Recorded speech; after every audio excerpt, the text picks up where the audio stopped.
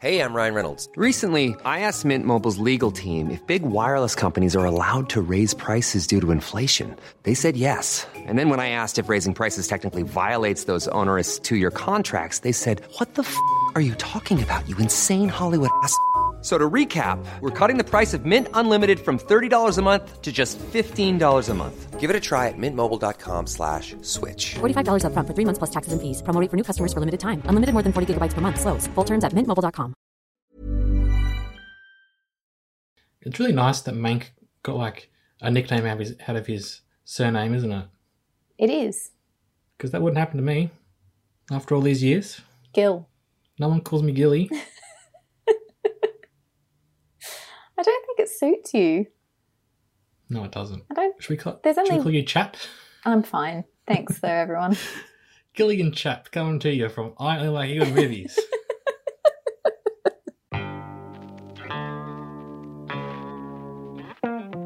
Hello and welcome to I Only Like You in Movies. My name is not Gilly, it's Lonnie. I'm here with Sine, not Chap. Hi. How you doing today, Sine? I'm fine, thanks. Oh, that's good. Just checking. We've got a bit silly already, haven't we? We've lost the plot. I'm still thinking about Gillian Chap in my head. So anyway, this week we've seen Mank. Mank. You can't just say Mank, can you? You got to say Mank. Do you have to say Mank? Mank. Could we just say Mank? Mank. God. Okay. Anyway, hello, new listeners. How you doing? This is a film. It's on Netflix, so no excuse not to watch it. Hey. Okay, what? Let's not shame people for their watching No. proclivities. No, what I'm getting at, it's streamed out there, so it is one you can get around to seeing if you have Netflix. That's what I mean. Unlike some films which are quite obscure, like The Mole Agent, which I can't see for some reason. All I want to see is The Mole Agent. Why are I didn't you even know it suddenly existed obsessed with until this that movie? Looks good. Love moles. Here's the problem with Mank. It's 2 hours, 11 minutes. That feels like 4 hours, 25 minutes. Did it really... It's a long one. Did you feel every minute of it? I felt every minute of that. Yeah, I would have to agree. What's the basic synopsis, eh? Well, there's this guy called Mank who was a writer in, is it 30s? 30s, 40s Hollywood, 40s Hollywood. Most well known for writing the screenplay for Citizen Kane with Orson Welles. Got Gary Oldman. Or did he? Well, did he? Yeah. No, he did. Yeah. Yeah. So it's Gary Oldman is Mank. Directed by David And Fincher, which David Fincher always a joint, win. yeah. And it was actually written by his late father. Do you know that? I just saw that then. Interesting. And apparently Fincher was trying to get it up as one of his movies, I think after Seven or maybe before Fight Club, that sort of late 90s era. And they couldn't get the funding to make it black and white, which was one of his considerations. But yeah, so he kicked around and then eventually it made its way via Netflix, which he obviously has a bit of a connection to. I liked it. Yeah, I liked it too. It was a bit long for me. And I think maybe I'm glad you said it was long as well, because when I watched it, it was like after a long week at work and I was very tired and I was a little bit, I know I had my best attention to it, but I still liked it. So I'm not saying, I didn't watch it or I fell asleep or anything. But I just like, maybe if I was in a clearer headspace, I'm getting more out of this. Having said that, I still liked it. So yeah, I'm a sucker for anything that's like golden age of Hollywood sort of on the studio lot stuff. I love things like that. So I was set to like it. I love Gary Oldman and he's incredible in this role. Yeah, and I think I said this on our Oscars special, but after a while, like, you don't realise it's him, do you? No. He does disappear into the role, which he always does. Like, shouldn't be surprised it's Gary Oldman. But really, yeah, he does feel like you're watching Mank, yeah, not Gary. Essentially, I think a lot of the length came from the fact that we were really watching two timelines. Yeah, it took me a little while to get my head around all that. Yeah. And having read a bit more about it and some of the real life things that occurred, I think, like, yeah, if I was a bit more au fait with all the machinations of 1930s politics in California and knowing a bit more about Mank, the guy, I maybe would have got more out of all those scenes. Like, it kind of, reading about it filled in the gaps that I had watching. I was like, I don't really understand what's going on in this scene. Now I do. The politics stuff lost me. I wasn't really there for it or interested in it. And I was sort of like, okay, I'm sure there's important things going on there, but I'm not like super interested in that. And you mentioned it's about the writing of Citizen Kane. And like, I don't know the last time you watched that, but it's been a few years for me. And I really like Citizen Kane. It's one of the best, obviously. But I think like if I'd just seen that, I think I would have got more out of it. Because obviously some of these scenes in this are directly mirroring Citizen Kane. And obviously it's about how Citizen Kane was inspired by some of the events and people that Mank knew in real life. But I feel like, if you're up to date with your Citizen Kane history, 1930s politics, and a bit more about the studio system and of the 1930s in Hollywood, you'll be all across this because I think that would fill in those gaps that I had, at least when I was watching it. Yeah, and the two timelines are quite interesting because there's him whilst writing the movie, and he's sort of being sobered up out in the desert. Yeah. But also going back through his background as well. Writing retreat, essentially. Like, they give him everything he needs to complete this and, Exactly, yeah. Of course he's going to write an Oscar-winning script when he's having his meals made for him and he's surrounded by people who are doing everything he says. Yeah. We'd all like that, wouldn't we? It'd be great. Especially if your nurse is Lily Collins. Okay, so I have a bit to talk about with this. Okay. Don't do what I think you're going to do. What am I going to do, Sydney? Sing her praises about being Emily in Paris. No, I would never do such a thing. How dare you? You would, and you have, and you will. This film made me like her again. Okay. After watching Emily in Paris, I found her very infuriating and annoying. In this film, I'm like, oh, she's actually a really good actor. And I think I know why. The eyebrows. They're toned down in this. They're not made to look really bushy and big because that wasn't the style back then. They're just chilling a little, And so they're not so like harsh and in your face and you're like, oh, there's Lily Collins on screen. Oh my God, she's yelling about something to do with, I don't know, lingerie. I don't know what that show was about, to be honest. She's actually like incredible in this. She has such screen presence. Her chemistry with Gary Oldman is like wonderful. I really, really liked her in this. And it's basically saved her for me. Okay, so you'll watch season 2 with me of Emily in Paris. That's good. And Erica, obviously. No, I agree with you there. I would say, though, Emily in Paris, she's the best part. But I know her character is quite annoying. Yeah, but that's not really saying much because... No, what my point is in Emily in Paris. We talk about this every episode. It's because you're obsessed with it. It's your fault. You keep bringing it up. She's in the movie, so of course you bring it up. No, that it's her charisma that keeps that show alive for me. And in this one, she's a much smaller, well, not smaller role, but in the sense of she's not playing it as big as she is in a Netflix comedy, obviously. And I think she's better in smaller, quieter roles, to be honest. Okay, interesting. Yeah, I don't want to spoil it, but her character arc and where it ends up, that was very satisfying to me. Yeah, it was nice, wasn't it? Yeah. Another great performance, Amanda Seyfried. Yeah, we mentioned this on our Oscars special, but she's a revelation on this for me. Again, not that she's ever been bad or I've ever been like, oh, Amanda Seyfried's in this. No, but in this I'm like, oh, Amanda Seyfried. You know what I mean? She's so beautiful, like old Hollywood glamour. Such screen presence, like, and you totally buy it. Like he's having these like platonic affairs, I think is how his wife describes them, where he's connecting on an emotional level with these other women. It's just, acting in this is like top notch. Couldn't fault a single person. Yeah, and is that because they have to do 1,000 takes for David Fincher and he's like a taskmaster? Yeah, but he does. I'm not for that at all. I think you should have nice sets so people get on and have a nice time at work. But he does get good performances out of people, doesn't he? He does. So, I think because he just pushes them to breaking point, and then the shot after they've broken down is the best one. Yeah, but yeah, I totally agree. Amanda Seyfried. This will come out after the Oscars, I think, but she was our pick for Best Supporting Actress, wasn't she? So, she was. in a role that was just like so. I don't know, that role could have been so bad. It could have been, you know, the put upon girlfriend of the big rich guy. Yeah, could be really annoying, but she was like. She found truth in her performance. Like it wasn't. I think that's what. Yeah. Yeah, like the scene where she has the picnic and says that, you know, he says you'll forgive me if this gets made, and you'll forgive me if it doesn't. It was so like, I don't know. I just really liked that scene. It was really sweet, and I totally could see where she was coming from. You know. Yeah, and I just think I like people who. She revealed hidden depths of that character, which I don't know if every actress would have been able to. Maybe they would, but she did it well. I think.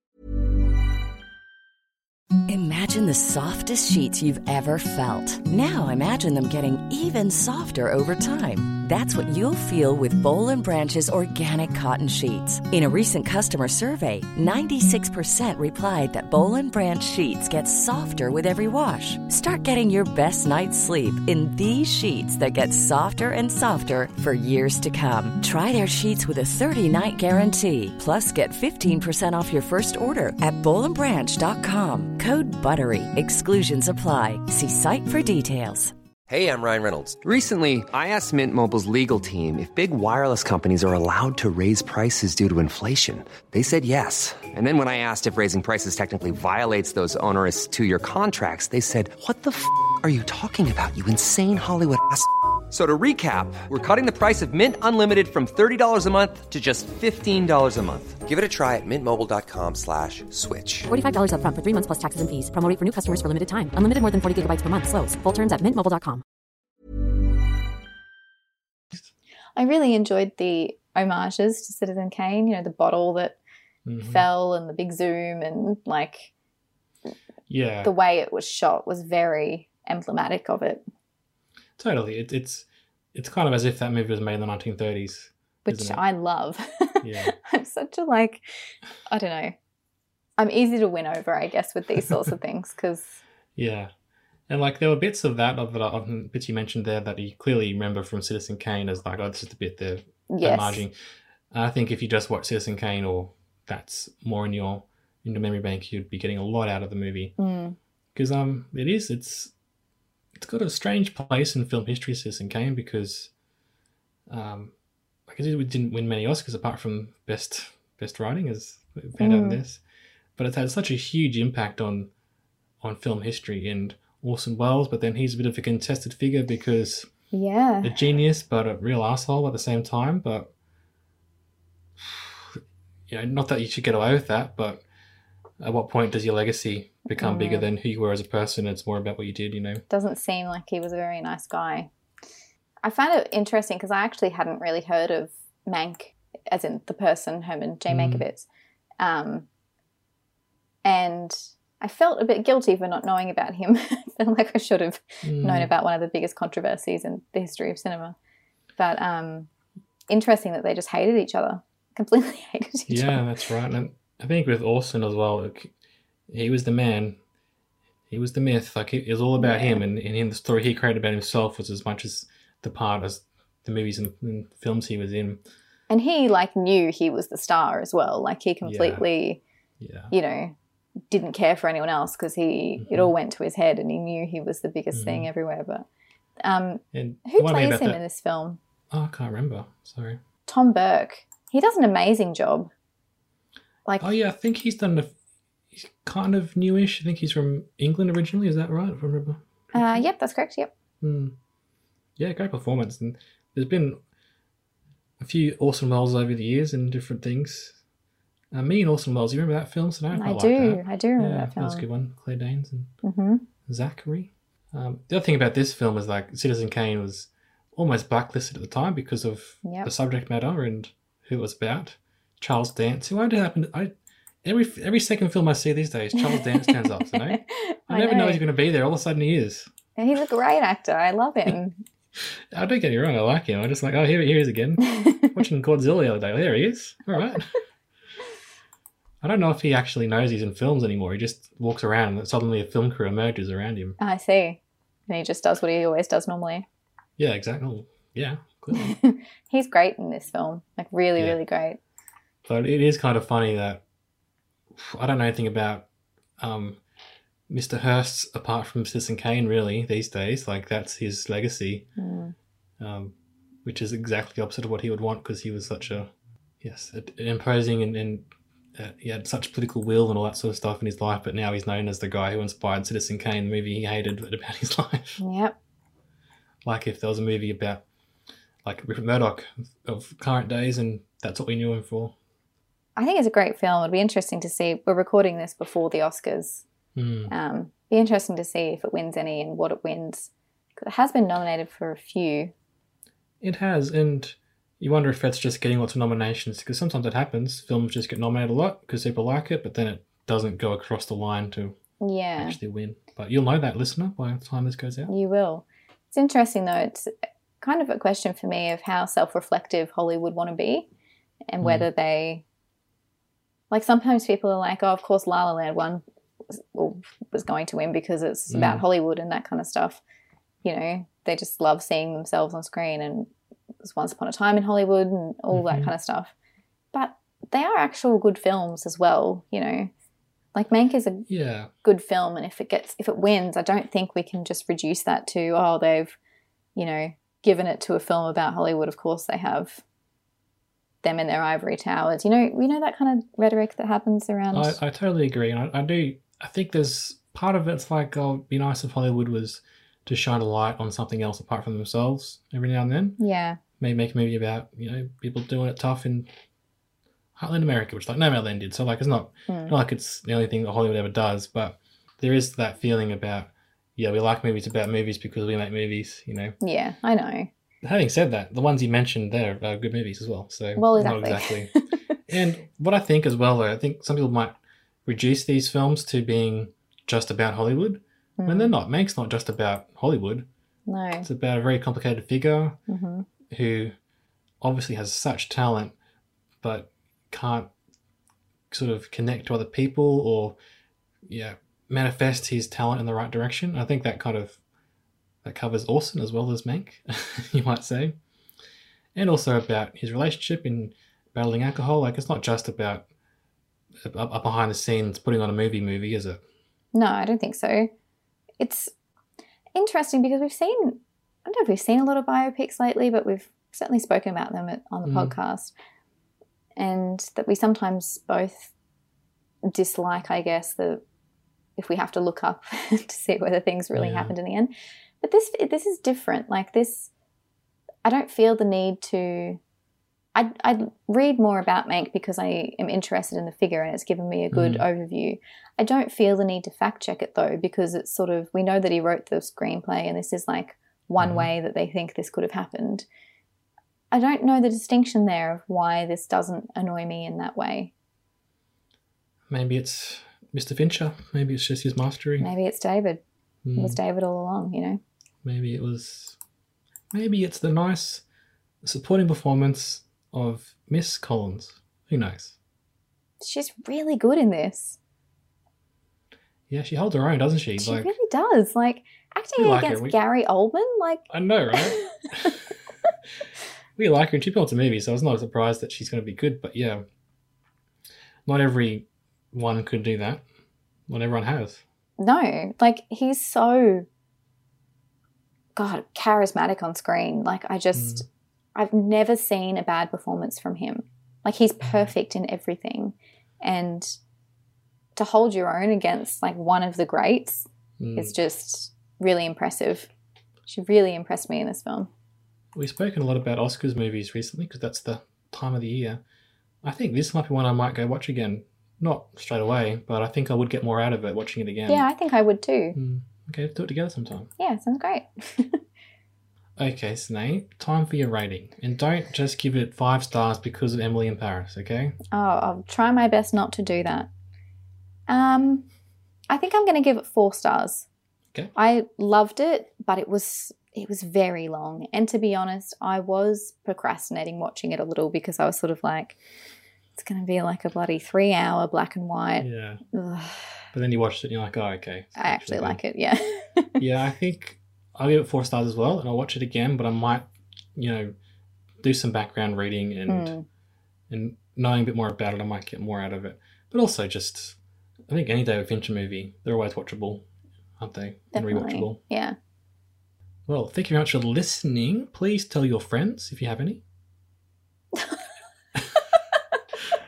I'm just thinking, people listen to our podcasts, are they the sort of people that have friends? I certainly don't have friends. That's horrible. No. You're calling all our listeners loners. No, I love our listeners. I love Erica. I love Ashley. I love Ben sometimes he listens. That's good. Please tell other friends if you might have. We have lots of back catalogue to get into, so you can go back. Any film released over the last 4 or 5 years, we've probably done a podcast about it. Probably. But not the bad ones. Sometimes we see a bad movie and we're like, yeah, I don't want to do a podcast. Yeah. Or we've done like a 10-minute one about it. I'm like, yep, that happened. It existed. Yeah. So yeah, please get in touch with us. Please follow us on Twitter, get amongst it, and tell all your friends. That'd be good. Give us a rating and review as well. Yeah, that's great. Until next time, goodbye. I love how every week your pause is getting longer. I think I worked out because I miss you, man. I say to Dylan, until next time, I miss you, man. But for us, we don't have a funny saying. So you're pausing so that you can say it in your head and then say goodbye. Until next time, Gillian Chap. Bye. Why do we sound like too English? Like, all right, governor, Gillian Chap here. Like, they're like amateur detectives, aren't they? Solving sleuths. Yeah, they're solving crimes in a village somewhere. Gillian Chap. Oh dear. Or is like one of them a dog, maybe?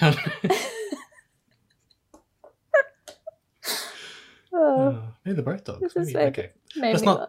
I'll do this off pod. Okay. God. Planning for your next trip?